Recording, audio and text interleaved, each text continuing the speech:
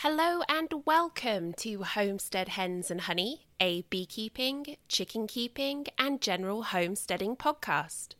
I'm your host, Gemma, and for this episode 47, I'm discussing The Thinking Beekeeper, A Guide to Natural Beekeeping in Top Bar Hives by Christy Hemingway. This is a wonderful how-to book with fantastic diagrams that I, as someone who just started with a top bar hive, have found immensely helpful. Now, my original plan was to review the whole book today, but as I started recording, time really ticked on and I felt like I'd have to super rush through to get everything done. So today I will be doing the first half of the book through chapter 5, and then for my next episode we can finish things up. Next episode will have the chapter that's my favourite, which has those wonderful diagrams and is a very clear guide on your first year with a top bar hive. Now, in the last episode, I explained how you, my listeners, could win a copy of this book. It was really great hearing from everyone, and I'm very appreciative of all who entered. And I'm happy to announce that the winner is Jenna JRB on Instagram. I have already been in touch and I will get that book out to you. So many thanks to all who entered. I hope to do something like this again in the future. Now, I'm going to do some kind of quick homestead and hive updates because we've got a lot to tackle today. So for homestead updates, the last thing that I shared was having Meat Butt, one of my original chickens from my little flock of 3. I had brought her into the house because I noticed that she wasn't doing that great. And I've had her on a course of antibiotics and painkillers, and there's been some improvement, but really not as much as I had hoped. So she's not as uncoordinated, she's definitely stronger, but she's still unwilling to eat as much as I would like to see. Really, she is living off the dubia roaches that I've been feeding her. I found that these can often stimulate anorexic chickens into eating again, and she loves them. She's been getting 3 to 4 meals of those a day. She has just started to eat some of her regular chicken food that I've been softening for her to get a couple of extra fluids into her.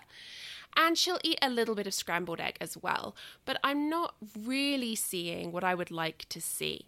Usually, what I have come across with chickens is that if they're weak like this, getting them on antibiotics, getting them on painkillers, giving them some high protein food for about a week is usually all it takes to see a good turnaround to a point where they're either well enough to go right back into the flock and they get on as normal, or they have declined to the point where it's time to euthanize. Meat Butt is kind of just holding steady. Now, something I decided to do was to put her in a special needs coop for a while to see if the fresh air and having to walk around more would help. I also did this because Squeak, my little beakless hen who's a factory farm rescue, was a little unsteady the other day and it concerned me, and when I scooped her up she was even thinner than usual. Now, Squeak has always been very thin. I can never really get that much weight on her despite my best efforts, but even for her this was thin. So I decided to put Meat Butt out for a while and I brought Squeak into the house because I really only have the space for one chicken at a time. Now, Squeak has been eating really well for me since I brought her inside, and Meat Butt is not really doing as well outside. So I think I'm going to have to swap them round again and just accept that Squeak is a little thinner than I'd like, but because she's eating and drinking and moving around normally, it's possible that this is just how she is now. She could be reaching the end of her life. And in a similar vein, I do feel with Meat Butt that I might be fighting a losing battle here. I think it's entirely possible that she has just reached the point where her little body is ready to quit. But because she's still alert, she's still holding steady, I'm not ready to give up. I'm not ready to euthanize her, but I do feel that a decision is going to have to be made within the next 5 to 7 days, and I will keep you updated. So other than nursing chickens in the house, I have spent most of my time when I'm not working on the podcast weeding. We're in that time of year where the weeds are going absolutely gangbusters, and because I do it all by hand, I won't spray anything on my property. It's taking a really long time, but slowly I am getting there and I'm really pleased with the progress. My peonies have been in bloom, so I've been cutting those with fresh mint and putting those in vases all around the house. So that's been really nice. And then there's the mowing. It's that time of year where I'm out with the lawnmower at least once a week.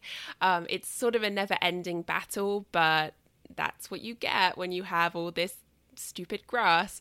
So hopefully if I can add a bed or patch of wildflowers or maybe get some buckwheat growing, just do something extra every year, I can work on getting rid of the lawn and putting in things that are more productive. As for hive updates, I'm a little confused about what's going on in the apiary right now. So overall, things are good. They're building up. All my colonies are building up. We're in a nectar flow. I'm seeing honey coming in and being capped, all the things that I want to see. But in terms of my queenless colonies, I'm confused. So the queenless split from my overwintered colony still doesn't have a queen. And I have no idea what's going on with them. They've had queen cells and they've pulled them down. They've had swarm cells and they've pulled them down. Right now they have a huge swarm cell, which I decided to leave because they don't have anything else in there.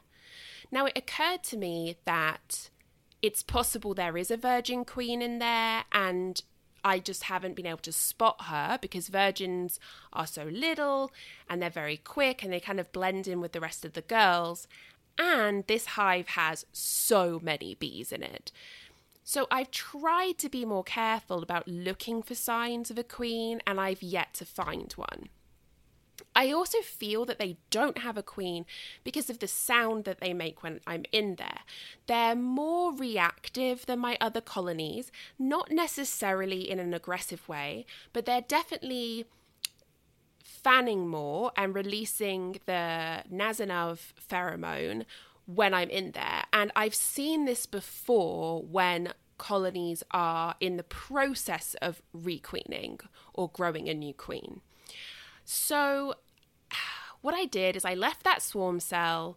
I do have swarm laws up. I have a trail cam directed onto that hive. So if they do swarm, hopefully I can catch it on video and get an idea of where they went, which hopefully won't be too far. But mainly I left it because there's no other queen cells and I didn't want to pull it down and risk them not having a queen. What I did do is I gave them another frame of eggs and larvae from my Queenright colony. And I'll be going in at the end of this week or over the weekend, depending on the weather, to see if they've drawn more queen cells or to see if it's possible that they have kept the queen that emerged from the swarm cell. So really it's just a case of watching. If this goes on much longer and there's no sign of a queen in that colony, I am going to contact local breeders and I'm going to purchase one because we're getting to that point where I need a queen in there. For my nucleus colonies, I had previously shared that nucleus number 1 had a queen that I spotted on the day she emerged. She was all soft and fuzzy. Well, she's gone. I don't know whether they decided they didn't like her or there was something wrong with her, or whether she went on a mating flight and never came back, but they did start pulling queen cells. And those queen cells are now capped, so I will be keeping an eye out for a new virgin queen in the coming week. My nucleus colony number 2 has a virgin queen. I have seen her in there a couple of times now. She probably went on her mating flights last week, if my bee math is correct. So I'll be looking for eggs near the end of this week and going into next week. So fingers crossed there. My Queenright colony is just going along as normal. They're not bringing in as much nectar as I'm used to seeing with them, and I'm not entirely sure why, but I'm going to just leave them to it and hope for the best. With the way things are going, I should have a honey harvest from my queenless split, so I'm not too worried about this one, and I just want to make sure that they build up enough through the summer and then into the fall, if we have another flow, to get through winter strong. Okay, so let's charge ahead and go into the book. So this book is The Thinking Beekeeper by Christy Hemingway, and it's broken into 2 parts. Part 1 is called Beekeeping Basics and includes chapters 1 through 3, and part 2 is called When to Do What and Why and covers chapters 4 through 9. There is an introduction, and her introduction opens with a quote by Margaret Mead. Never doubt that a small group of thoughtful, committed citizens can change the world. Indeed, it's the only thing that ever has. The introduction opens with a short explanation of what led the author to Top Bar Hives after starting her beekeeping journey with 2 Langstroth hives, just as so many of us have done. To quote her, "This is a how-to/why-to book. It is the amalgam of my own personal beekeeping experiences with the writings, the experience, the research, and the bee stories of many amazing people whom I've encountered since I had those first 2 hives." Christy Hemingway mentions the bewilderment she felt as a new beekeeper and how there were always so many varied answers to any question that she might have, with many people claiming that their way was the definitive way to keep bees. This book is her way of filtering through that noise and attempting to present a clear guide to managing top bar hives. I really love the last paragraph in this section, so I'm going to quote it in its entirety. For those of you who get it that honeybees are a part of a huge, important, delicate and complex natural system, and who think that you would like to do your own part for that system and for them, this book is for you. In my mind, you will always be iconoclast, rebels, renegades, in other words, thinking beekeepers. What you do matters. Don't doubt it.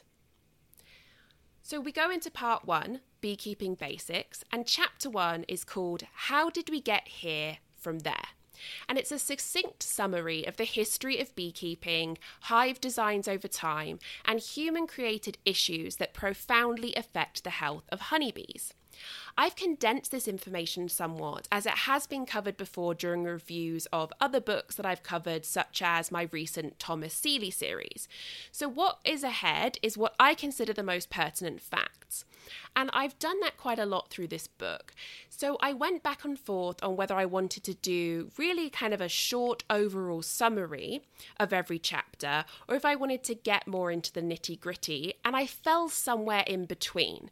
So my hope is that I have selected the most important elements for each chapter, but as with all of my book reviews, I do really encourage you to go out and get this book for yourself. As always, you can find it online in many different formats. You can purchase it as a Kindle, as an audiobook, or as a hard copy, or I guess it's a soft cover. But I also recommend checking out your local library. You will be surprised how many beekeeping books they have. So back to chapter 1. Let's start with honey history. So ancient Egyptians were likely the first to maintain bees in artificial hives. Before this, people usually sought out natural hives and killed the colony of bees in order to get to all that delicious honey. Archaeologists have found sealed pots of honey that are still edible in King Tutankhamun's tomb, and that's circa 1341 to 1323 BC. In the ruins of the city of Rehor, 30 intact beehives, circa 30 BC, were discovered, and they were made of straw and unbaked clay. The structure of the hives and their position in neat rows indicates a fairly advanced honey industry back in the time of the Bible. As for hive history, The first movable comb hive, which was a top bar hive, was used in Greece in 1600 AD. It was rudimentary in design, consisting of a container such as a basket, with bars placed across the opening, and these bars allowed the comb to be lifted out and inspected. Francis Haber, however, is the individual credited with making the first beehive with movable frames in 1789 in Switzerland. This hive was called the leaf hive, as the frames were hinged at the back so that they could be opened like the pages of a book. This design by Haber led Reverend Lorenzo Lorraine Langstroth to build his own style of hive that would allow frames to be inspected without enraging the bees. And he did just that in the mid-1850s, designing a vertical hive with self-spacing frames that use the concept of bee space. And as a quick reminder, bee space is the 3/8 of an inch of space that bees will leave when building comb, and this allows them free movement within the hive. So Langstroth's hive changed the history of beekeeping, and by the end of the 1800s, most North American beekeepers used some version of this style of hive. In the early 1920s, a man named Rudolf Steiner expressed concern with the level of manipulation and mechanization that was now happening in the beekeeping community, due in part to the popularity of movable frame hives such as the Langstroth. Steiner's concerns included the use of foundation, the manipulation of queen bees, preventing swarming, which is the natural reproduction of the colony, monocrop agriculture, moving hives to pollinate crops, the use of chemical fertilizers, and the increasing use of pesticides. One of his lectures is particularly well known, as Steiner states that the artificial queen breeding methods that were developing at the time would lead to honeybee collapse within 100 years. By 2006, we witnessed colony collapse disorder, so was Steiner therefore proven correct? Hemingway now moves on to agricultural and chemical issues. Now, this was news to me and is very interesting. World War I and World War II led to the use of chemical fertilizers and pesticides. The German Jewish chemist Fritz Haber, or Haber, discovered the means of synthesizing nitrogen, changing the world of agriculture as we knew it. He also developed a cyanide-based pesticide, Zyklon A, which was later adapted to Zyklon B, the very gas used by Nazis in their concentration camp gas chambers to murder undesirables. In 1971, big agriculture began to emerge. US President Richard Nixon appointed Earl Rusty Butz the Secretary of Agriculture. Butz was all about going large or going home, encouraging farmers towards monoculture and the use of chemical fertilizers and pesticides. Big Ag was presented as being more efficient and therefore more profitable. But we know now that it actually destroys the balance between soil, water, livestock, crops and pests, which are the very things needed to keep agriculture flourishing. The damaging effects of Butz's policies are still felt today. In the 1990s, a new class of pesticides emerged: systemic neonicotinoids. Instead of being sprayed onto plants, a systemic pesticide is painted on the seed and it enters the tissue of the plant as it grows. This means that the pesticide then enters the nectar and pollen of this plant, leading to it being consumed by honeybees and other pollinators. Sadly, testing methods for the danger of these pesticides are quite poor, as they don't look for delayed side effects or something called sublethal effects, which are effects that might damage pollinators but not kill them outright. Hemingway also mentions GMOs, genetically modified organisms, as a potential issue, as their effect on insects is not really clear at this time. We move now to colony collapse disorder. In late 2006, news broke about this bizarre and unnerving honeybee disorder. The primary symptom is rather strange and something kind of out of a horror movie. Hives will still be filled with brood and honey, but there's not a single bee to be found. Now, we all know as beekeepers that brood and honey are two highly crucial features of a honeybee's life, and they'll often fight to the death to protect them. So for the whole colony to abandon these two vitally important aspects of colony life is baffling and kind of spooky. What could make bees go so strongly against their natural instincts? To quote Hemingway, "In the years that have elapsed since 2006, bee researchers have gradually concluded that the cause of colony collapse disorder cannot be pinned on any one single thing, one pesticide, one fungus, one virus, one parasite, but that CCD is caused by combinations of stressors breaking down the bee's natural systems." Hemingway identifies a few things we could consider for the long-term nature of agriculture. That bigger is not necessarily better, faster is not necessarily a good thing, and more is not necessarily the goal. So how do we stop CCD? To quote Hemingway, "By respecting and working with the natural systems that are part of our food system and at work inside the beehive." She ends this chapter with a quote by John Muir, "When one tugs at a single thing in nature, one finds it attached to the rest of the world." Chapter 2 is titled "It's All About the Wax," and it opens with another quote, this time by Thomas Edison. "Until man duplicates a blade of grass, nature can laugh at his so-called scientific knowledge." This chapter is all about the natural beeswax comb created by bees inside their nest cavity, and it covers topics including frames, foundation, and potential chemical contamination within beeswax. So I've broken it down into some sections, and we start with honeycomb. Honeycombs consist of hexagons, which is most efficient shape found in nature because it uses the least amount of material to create it. The comb is the heart and skeleton of a honeybee colony, and that's a quote by Hemingway, which I absolutely love. And comb comes in different forms, so to speak. There's brood comb, drone comb, and honeycomb. Now, bees are cavity nesters, so they nest inside a structure and then they build their comb to fit.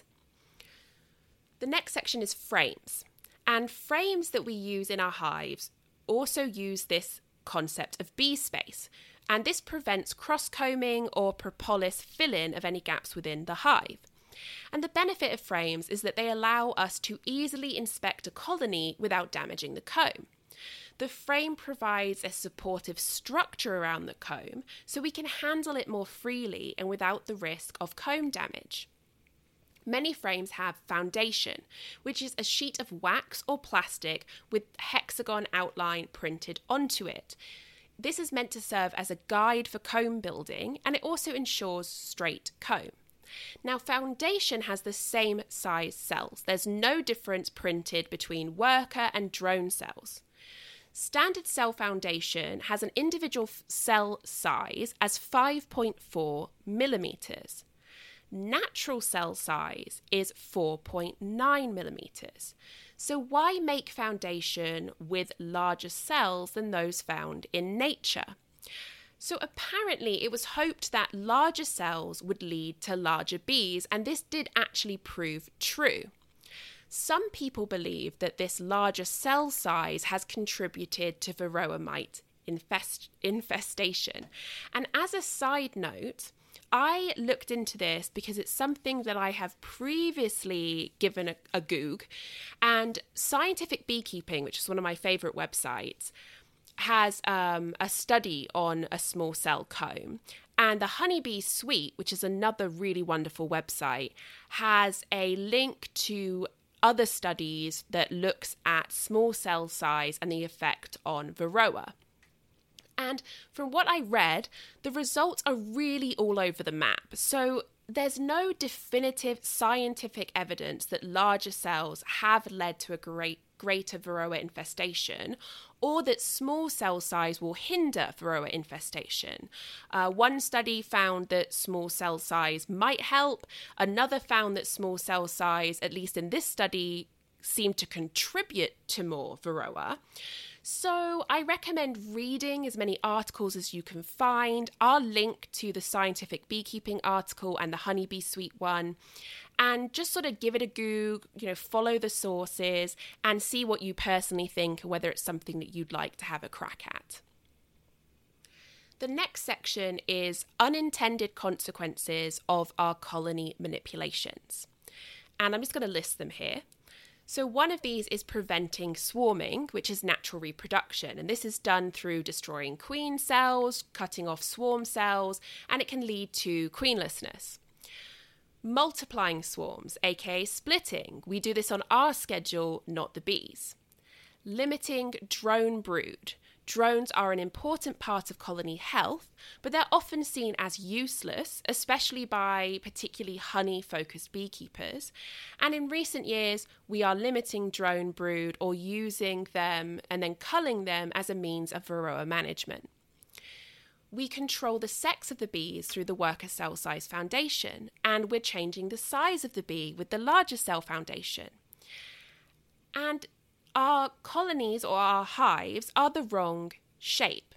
And by this, what Hemenway means is that Langstroth frames are rectangular, whereas natural honeycomb is built in a rounded shape called a catenary curve. What about chemical contamination in the hive? And this is something that when I saw Christy Hemenway speak was a huge part of what led her to write this book and delve deeper into the issue. And we do know that many chemicals remain in beeswax, building up with time, and that this has contributed to mite resistance, and it's believed can sicken the bees. Wax from beehives is often melted down, strained and reprocessed for use as foundation coating. And sadly, this process doesn't actually remove contamination of pesticides or miticides.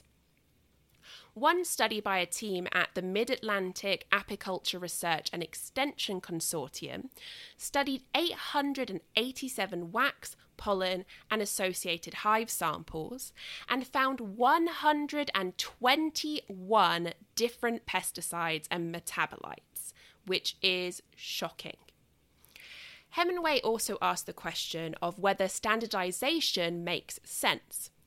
Since the common use of standard foundation, there's been an increase in honeybee pests and disease, including tracheal mites, varroa mites, nosema, and colony collapse disorder. To quote Hemenway, the dangers of standardization spring from disregarding nature's ways. Now, interchangeability has clear benefits, being able to move frames from a strong hive to shore up a weak one, whether you want to split a hive, offering a queenless colony eggs from a queen-right colony in order for them to raise a new queen, etc. These are all things that would be very difficult without standardization. But Hemenway believes that standardized wax foundation is not really a benefit, and that the creation of natural beeswax comb is, to quote, the most important natural system inside the beehive. And just as a personal aside here, I do want to point out that correlation does not equal causation. And a lot about our system of agriculture and our approach to plant maintenance, such as pesticides, herbicides, introducing foreign plants into our local ecosystem, etc., these things have all contributed to CCD. It's tempting to want an easy or convenient answer. It would be great if we could say, standardization and plastic foundation is responsible for XYZ, but at this time, more studies are needed. Chapter 3, Basic Bee Biology. Now, a lot of this I've definitely covered before, so I'm just going to sort of bomb through it as quickly as I can, while hopefully still being clear. And this chapter opens with information about time and temperature. Hemenway states that it's really helpful to learn how long the life cycle of each bee cased within the hive, or each bee member, is, so that you have an idea of how long it takes for each to be born. When you know this, you can ascertain the answer to questions such as how long has a colony been queenless, or how long until a newly emerged queen will begin to lay eggs. Knowing this bee math can save you time and a headache in the long term. And it also helps to know what temperature is needed within the brood nest, as this allows you to more effectively support your colonies. Now, the population of the hive, on average, is about 65,000 bees, and this will consist of one queen, 55,000 plus worker bees, and approximately 10,000 drones at the height of summer. Hemingway estimates drone population around 15%, and I just wanted to point out that Thomas Seeley puts it at about 20%, so really anywhere between 15 and 20 is a good approximation. Now, our queen is the only reproductive female within the colony.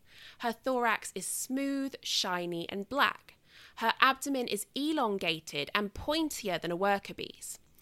It's also often less striped and more solid in colour, and her wings do not cover her whole abdomen, so they appear to be short when looking down at her. Drones are the males in a colony. They have a large, rounded and blunt abdomen with no stinger. They have really big eyes that actually touch together in the middle and look absolutely adorable. And a drone's purpose is to mate with virgin queens from other colonies. After mating, they die. And if they've not mated by the fall, they're often, predominantly evicted from the hive. And I say predominantly because recently I have seen examples of really strong colonies that actually got through winter with a couple of drones. Now, the worker bees, that's the majority of them. That's 85% of the colony. And when they're younger, when they're the little newly emerged nurse bees, they're fuzzier and just sort of cuter to look at. Now, their abdomen and their wings are the same length, so their wings cover their abdomen. And their abdomen is striped, usually, but it's not uncommon to see those with solid black abdomens. Their eyes are small, round, and separate from each other, not touching like the drones. So let's look at some bee math. It's important to know that the queen, worker bees, and drones all spend 3.5 days as an egg. The queen then spends 4.5 days as a larva and 8 days as a capped pupa. So this is a total of 16 days until emergence. A worker spends 5.5 days as a larva and 11 days as a capped pupa, which is a total of 20 days, but it's common for it to be 20 to 21 days until emergence. A drone spends 6.5 days as a larva and 14 days as a capped pupa, a total of 24 days until emergence. So they take the longest to emerge. And I'm going to have this handy little, table. A handy little table from the book. I'll take a picture of it and I'll put it on my website because it's so much easier to see this information just sort of laid out in columns. Here we discuss some aspects of queens, such as queen marking, and this is the practice of applying a small dot of paint to a queen's thorax to help identify her and the year she was born. Although if you're me, you accidentally coat her thorax and her wings and really upset her and then worry that you've killed her and then find out that she's fine and every time you see her feel terrible guilt. So this colour ID chart helps us know when the queen was born or when she emerged. So the colour white is for years ending in 1 or 6, yellow for years ending in 2 or 7, red for 3 or 8, green 4 or 9, and blue 5 or 0. And again, there's a picture of this. It's a nice little table that I'll put on the website. So when I painted last year's queen with a white dot, that was wrong. Last year's queens were blue. And I just didn't think of that, honestly. So, whoops. But I have my notes, so I know when she was born. And there's a little section here about queen clipping, which I haven't heard much about, but it's just where you cut the queen's wings so she can't fly. And it's used in an attempt to prevent swarming. And probably the reason I haven't heard a huge amount about it, I think I just kind of dismissed it, is because often swarming will happen anyway, and what happens is that the queen just gets left behind because she can't fly, and it's sort of an aborted swarm attempt. So I guess it works, but sometimes what will happen instead is that the swarm will then raise new queens and leave with one of the newly emerged queens. And speaking of newly emerged queens, can two queens exist in the same colony? Hemingway claims that this happens actually a lot more than we might think, in part because we stop looking for a queen when we have found one being the key word. And this is a really interesting theory to me because on Instagram, I follow a lot of wonderful beekeeping accounts. And one of them found, I believe it was 2 separate colonies. During swarm season, she had 2 different queens in there who, by all appearances, were happily working side by side. And so it's really interesting to me that Hemingway has this theory, and it's going to make me be a lot more careful when looking for queens during this time of year when swarming is booming.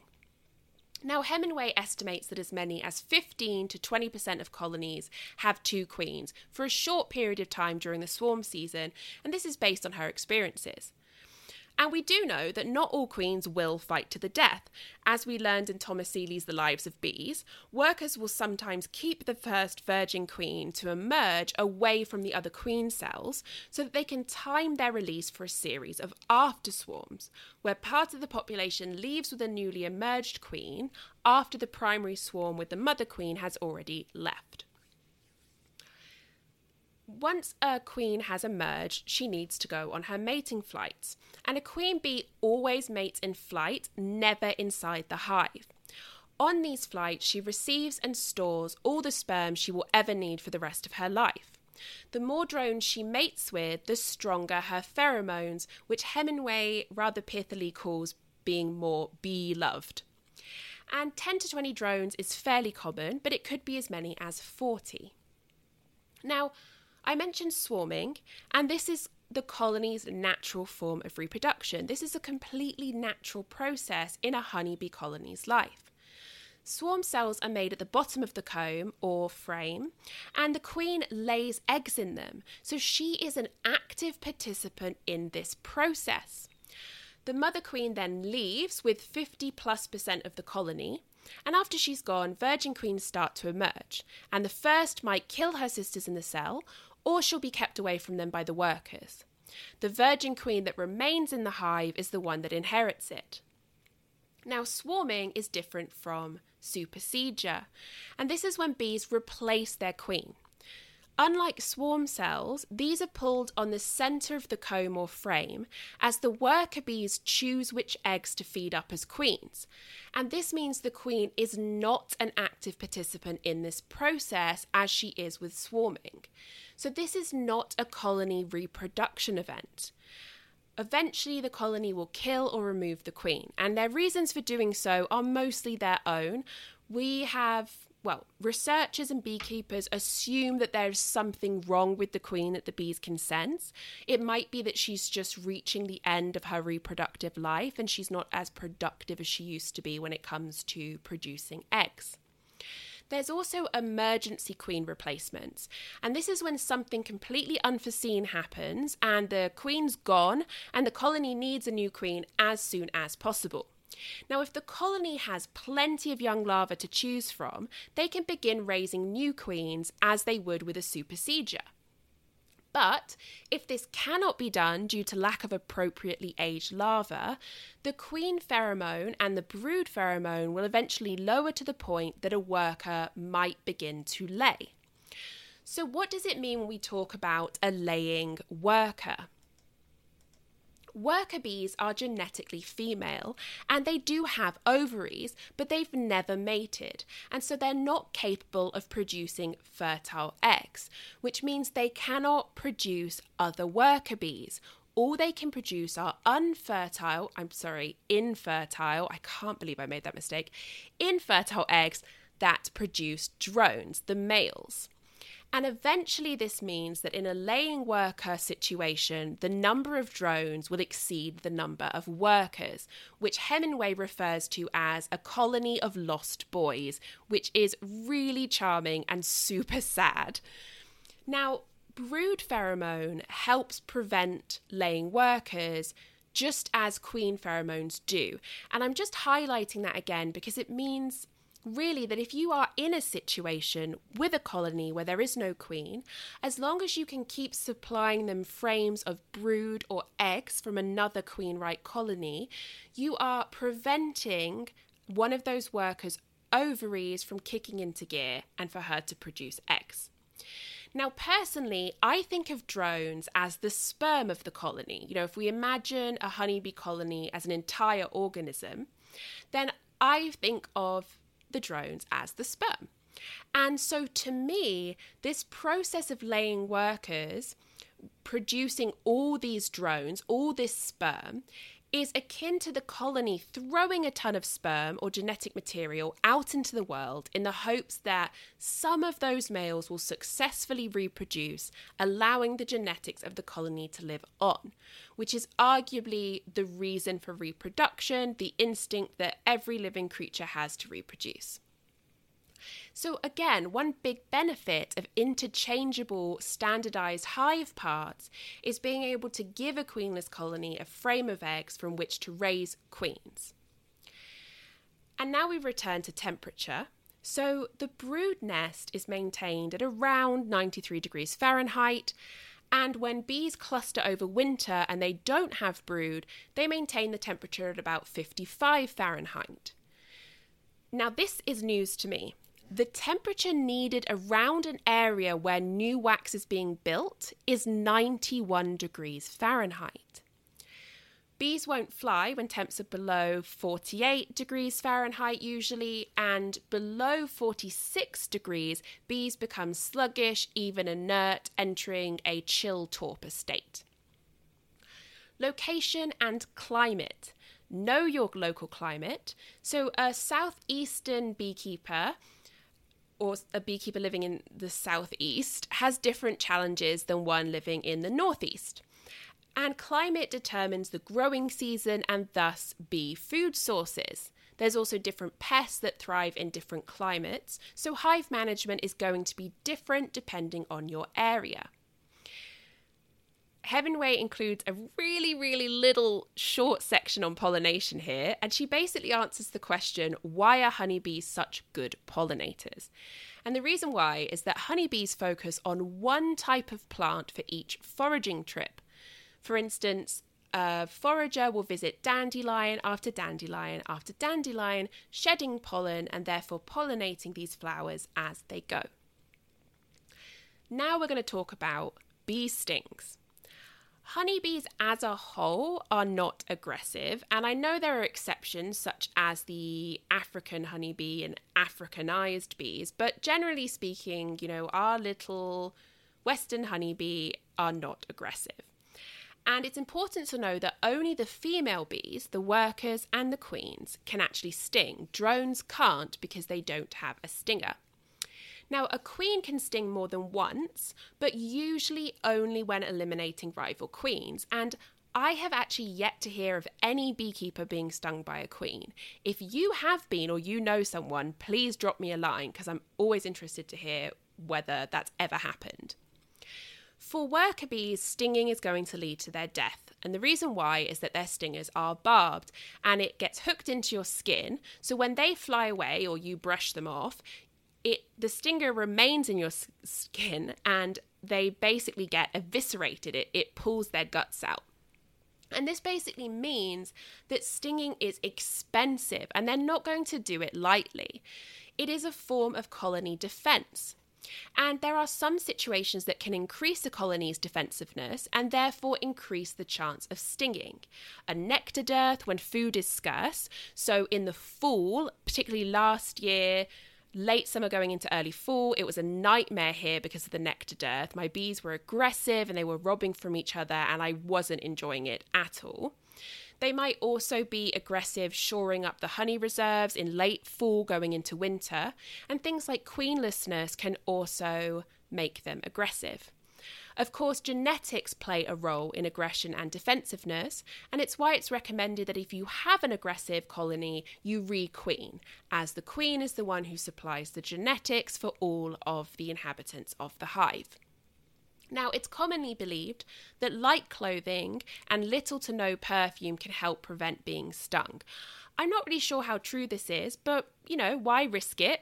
Our bee suits usually come in light colours, so stick with that and just don't spritz on perfume before you go out. As for sting reactions, everyone will react in some way to a bee sting, but this doesn't mean you're allergic. Local reaction is completely normal and it includes pain, redness, swelling and itching, and these symptoms can last for several days, and as I said, they're a totally normal response to bee venom. What we're worried about and what you should always be mindful of is a systemic reaction. In the case of this, it's called anaphylaxis, and it's a severe whole body response. It can happen incredibly quickly, often within seconds, and is dangerous, potentially life-threatening. You can use an EpiPen at the scene to help, and this is the most crucial part. If you ever need to use an EpiPen, you must take the affected individual to emergency medical treatment as soon as possible. Think of the EpiPen as a stopgap measure for additional treatment. Now, one of the things that's a little unnerving is that reactions to bee stings can change over time. So some people will build a resistance. I am always in awe of my beekeeping teachers who just brush off bee stings like nothing happened and aren't a massive swollen mess afterwards. But sadly, someone who has never had a problem with bee stings, might one day experience an anaphylactic reaction with no prior history. So whenever you're with your hives, just be careful and be vigilant. Hemingway also recommends letting someone know when you plan to work your hives if you're all alone, so that someone knows where and when they can look for you should you not come back within a certain period of time. And a quick note from Hemingway about dried bee venom.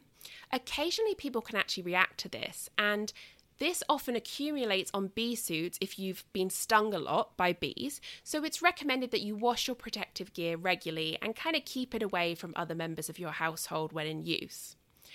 The end chapter quote is quite well chosen here. It's by Joseph Joubert, and it states, "When you go in search of honey, you must expect to be stung by bees."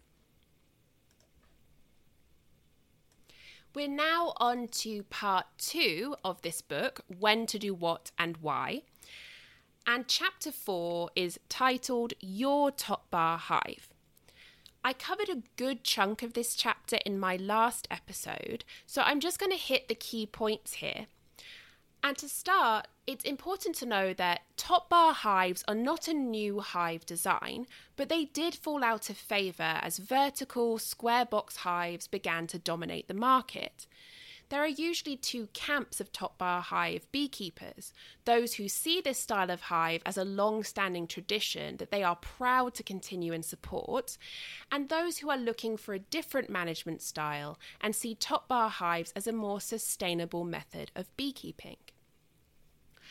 So what are the important elements of top bar hives? Number 1, the cavity.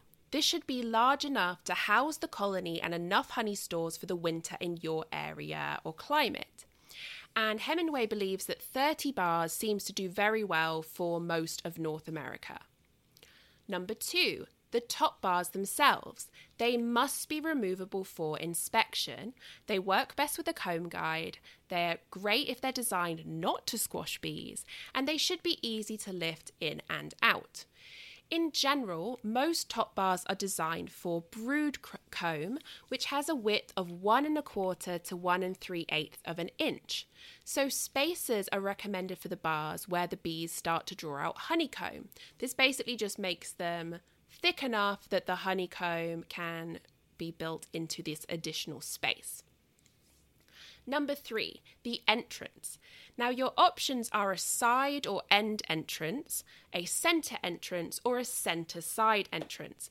And there doesn't appear to be any preference when it comes to the bees, but the location of the entrance changes our management style. So the benefit of a side entrance hive or an end entrance is that the bees will always grow in one direction. They start on the far side of the hive and they build comb away from there. With a centre entrance hive, the beekeeper has to perform a mid-season shift where they move the colony from the centre to the far left side, allowing the bees to continue their one-directional growth toward the right. A benefit of starting a colony at the centre is that there's space on either side of them, which acts as additional insulation during cool or particularly hot weather. Number 4, the roof. This protects the top of the bars from the elements as well as predators. There are a lot of different styles to choose from, but Hemingway prefers the gable roof as it readily sheds rain in the snow and creates a space above the bars where you can store additional top bars or place insulation for winter. Number 5, landing boards, and these are usually only used on end entrance hives. And the only real difference with this is the way that the bees are entering the hive. So you can watch them come in for a landing before walking into the hive proper when there is a landing board. But conversely, Hemingway points out that it's just as fun to watch the bees hover before a centre entrance hole before darting quickly inside. Number 6, an observation window. This is not a requirement, but it is super fun. It offers an additional benefit of seeing the inner work of the colony without having to lift any bars out and therefore disturbing them. Any observation window should have a shutter or some kind of cover, as too much light inside the hive will stress the bees and potentially cause them to abscond. Some other features to consider. Top bar hives are foundationless, allowing the bees to build the type of comb, worker, drone or honey, where and when they need it.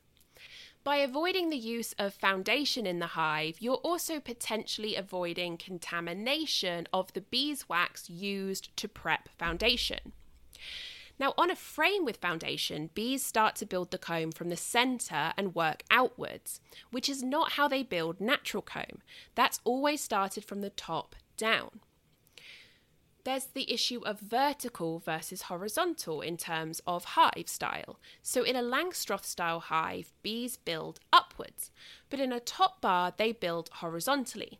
And to the bees, it doesn't really seem to matter which way they grow and expand. Honeybee colonies are regularly found building their nests in really unusual, even bizarre places. As cavity nesters, they build comb to fill whatever space they've previously identified as a good nest site. It's interesting to note that in a vertical space, such as a tree, bees still build from the top down, not upwards. And you can also consider things like movement of air and moisture buildup in the hive. In a Langstroth hive, air moves up, warms as it passes the bees, and then condenses on the lid above the clustered bees, which can cause a potentially fatal issue in winter. If that cold water starts to drip down on that cluster of bees, it can kill them real fast.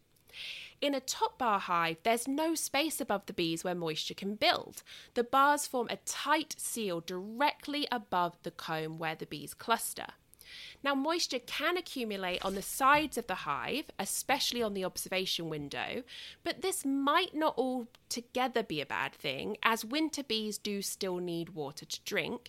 And you might recall that Thomas Seeley discussed the build-up of condensation on the propolis sealed cavity of wild honeybee nests. Hemingway ends this chapter with a brief note on Warre hives. So Warre hives were developed by Abbe Emily Warre, 1867 to 1951, and is sometimes called the People's Hive. This is a vertical top bar hive which allows the bees to build natural comb. The management of it has the beekeeper placing additional boxes or supers under the primary box, not above like with a Langstroth. So this allows the bees to build from the top down, but it also means that there's quite a bit of heavy lifting involved. Often the bars of this style of hive are anchored in place, which means they're not movable. That makes this a fixed bar hive. And this also means that inspections are impossible, and this could pose a problem in states where the law dictates that all hives must be capable of inspection in order for you to keep bees legally. Hemingway basically expresses her lack of experience in this area, but she wanted to mention Warre hives, or Warre hives, as they're often grouped with top bar hives as a style of alternative hive styles. She recommends doing as much reading about this kind of hive as possible and then reaching out to beekeepers who have experience with it if this is something that you're interested in. And now we're on to chapter 5, called On Getting Started with Your Own Top Bar Hive. And this is going to be the last chapter that I cover today. And it opens with options for you, how to get started. And one tried and true way is doing it yourself, DIY. Many people build their own top bar hive, and there are a plethora of plans online and in various books for you to consider. When doing it yourself, Hemingway does have some recommendations. She recommends that you avoid plexiglass for the observation window as it warps over time and off-gases. Don't use laminated wood, it often contains formaldehyde and the glue used for it off-gases. And don't use silicone cork, it's toxic and it also off-gases. And as a side note, what does it mean when we say something off-gases? And this is basically when a product releases chemicals over time as a gas. You can also look at DIY kits. So I mentioned in my previous episode that Hemingway offers these on her website. One is the instruction plans that you would need to basically do everything yourself, cut the wood, source the hardware, put it all together. And then the other is a kit with the instructions and all the hardware you would need. So all you need to do is cut the wood yourself and supply the wood, obviously. So she recommends that if you're looking at any kind of DIY kit, be sure to look at reviews, check out the kind of wood and the fasteners that are recommended, and whether the maker of those kits has actually used them themselves and what their experiences have been. Although an affordable kit does not mean it's lacking in quality, Hemingway does caution against using kits that seem to be real cheap, almost too cheap to be true. She cautions that saving money in the short term could mean paying for it in the long term. And then you have complete kits, which are fully made top bar hives. They're just unassembled, so you have to assemble it, which is the kind of hive that I got and I reviewed in my previous episode. And at one point, Hemingway used to sell these. Right now, she currently isn't. And on this section, again, she just says, don't be super cheap. If you find one for $50, really ask questions about, how it was made and the wood used. And I did a little Googling and I found out that some big and small beekeeping companies do offer these kind of complete unassembled top bar hive kits. So you can do your homework. I'm going to link to one that Mann Lake sells. That's one of the biggest suppliers of beekeeping equipment. They have a unassembled full top bar hive kit for $250 and it ships free within the continental US.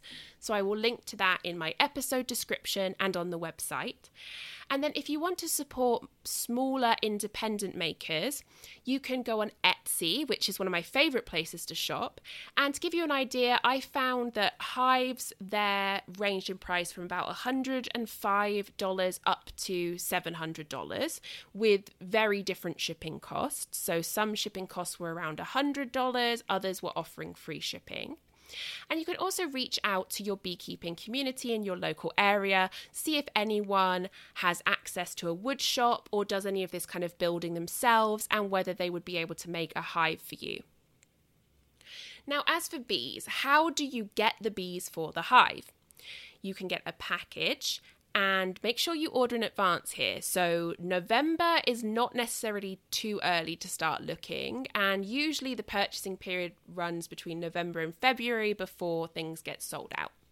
You could catch a swarm, or if you already have a top bar hive or know someone who does, you could get a split where you split one hive into two. Or you could start with a nucleus colony. And there are top bar hive keepers who make tiny, adorable top bar hive nukes. And you could ask your local club for guidance in this area. There's also something called a hack and slash nuke, which is where you take a regular Langstroth style nucleus colony and you cut the frames with the comb on it to fit your top bar hive. But this isn't recommended by Hemingway. It's very time intensive and it's very destructive. Or you could do something like relocating bees from a structure, aka a bee removal. But this is extremely challenging and it's not recommended for a beginner.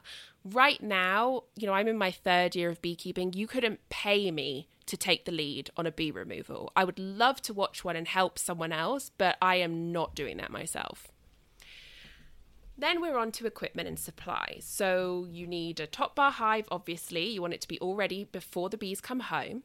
Consider the location of placement. Sunny areas are best if you have very cold winters, and shaded places are better for those who go through extremely hot summers. Consider direction. This affects where the wind comes in, and also it's usually recommended that a hive front should face south or southeast whenever possible. What's critically important with a top bar hive is that it is level. This ensures good comb building because the bees are relying on gravity. Also consider a feeder, whether it's going to be placed outside the hive for the end entrance style or inside for a centre side or a centre entrance hive, and then just make sure that the feeder isn't leaking in any way before you actually place it in the hive. Then of course you need protective gear, at minimum a veil, or you might want to go with a jacket or a full suit. I like the ventilated ones. And then you have some options for gloves. So you can go with the full heavy beekeeper's leather gloves, or goatskin leather is very popular. You can use rubber washing up gloves, or you can use nitrile or latex gloves that won't protect you from stings, but do increase your dexterity and stop your fingers from getting covered in propolis. And most critically, you need a journal or some kind of logbook. This is very, very useful. I cannot stress enough how much I love my bee journal. It's so useful to flip through, to remind myself of what's happened previously, what I was looking at in previous years, what's been in bloom before and what's in bloom now, and so on. In terms of feeding a new colony, you can give them sugar syrup. It's a 1-to-1 ratio of sugar and water. This is fed in the spring, and don't feed it unless night temperatures are reliably above 50 degrees Fahrenheit. Think of feeding a new colony as a stopgap measure. It's just a way to give them a boost and get them started. To quote Hemingway, "Don't get so caught up on being all natural that you don't feed and wind up starving your bees." In terms of making sugar syrup, Hemingway offers kind of a handy recipe here. So when you're making a spring syrup, which is again 1-1 sugar and water, you can take 5 pints or 10 cups of hot water and 5 pounds of white sugar, and this will make just a little more than 4 quarts of syrup. The full ratio is 2-to-1 sugar to water, so that's 5 pints or 10 cups of hot water and 10 pounds of sugar. And it's very important to remember never to boil the water with the sugar added. Always boil the water first, remove it from the heat, and then stir in the sugar until it dissolves. Boiling the water with the sugar will caramelize the sugar, and it creates tiny solids that the bees cannot digest, which causes them diarrhea. Sugar syrup can also be made using a tea tonic base instead of plain water, and you can also add a few drops of lemongrass oil. And in the book, Hemingway actually shares a tea tonic recipe, and I didn't copy the whole thing down, but it's basically a big mix of different kinds of natural herbs with a couple of drops of essential oil, and you use that instead of hot water when you make your sugar syrup. Hemingway cautions that you should avoid corn syrup, as the average ear of US corn can contain around 3 different systemic insecticides, and so if you use that, you're increasing the risk of your bees eating one of those insecticides. Now, a big question is often asked, why can't I feed honey to my bees? And you can, but the crucial aspect is that you feed honey from the hive back to the hive. Because if you feed honey from other hives, you're potentially harming your colonies. And one good example of this is American foul brood. Now, American foul brood spores can be found in honey. And so if you don't do prophylactic treatments of your hives, which Hemingway doesn't recommend, then you're potentially introducing American foul brood into what was previously a healthy colony. So again, if you take honey from a hive and you store it, you can feed it back to that hive. Otherwise, if you don't have anything to feed your bees, stick to plain white sugar and hot water to make a syrup. And this chapter then ends with preparing the hive, but I covered this in detail in my previous episode, so I'm not going to restate it here.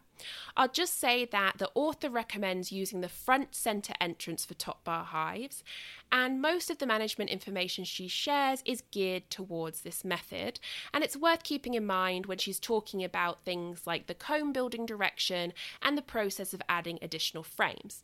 To hear in detail how she recommends starting a front center entrance top bar hive, please listen to my previous episode.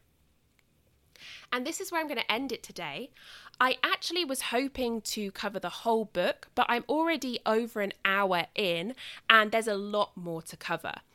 Chapter 6, which is where I will start next episode, is my very favourite chapter. It contains detailed instruction with diagrams to help you learn how to inspect your hive and what to expect during the colony's first year. And it really focuses on the why of it all as well. So she's not just telling you what to do, she's really helping you understand why you should do these things at the time she recommends. And so that's it for this week. I really do hope that you're enjoying this. It's a super good book. As I said, I did waffle about just really quickly summarising it to fit this into one episode, but I feel like what she has to share is worth giving to you all now as best as I can. And I've already learned new things. I really like her insights. I feel that she has a lot to give the beekeeping community. And so I really want to do this book justice. I hope that wherever you are, you're really enjoying your bees right now, or your garden, chickens, geese, whatever it is that you're doing. I hope it's bringing you joy. I know this is an extremely busy time of year for those of us who work with the garden or with animals. But I hope you remember to take a little time for you, do some self-care, relax, enjoy the good weather if you are currently experiencing it, and I hope you are. Enjoy what you've built, enjoy the different critters that live all around you, and really enjoy your bees. I love sitting out on my deck and just watching those little golden bodies flying back and forth in the sunlight. It's one of my favourite sights, and I hope I never ever get tired of it.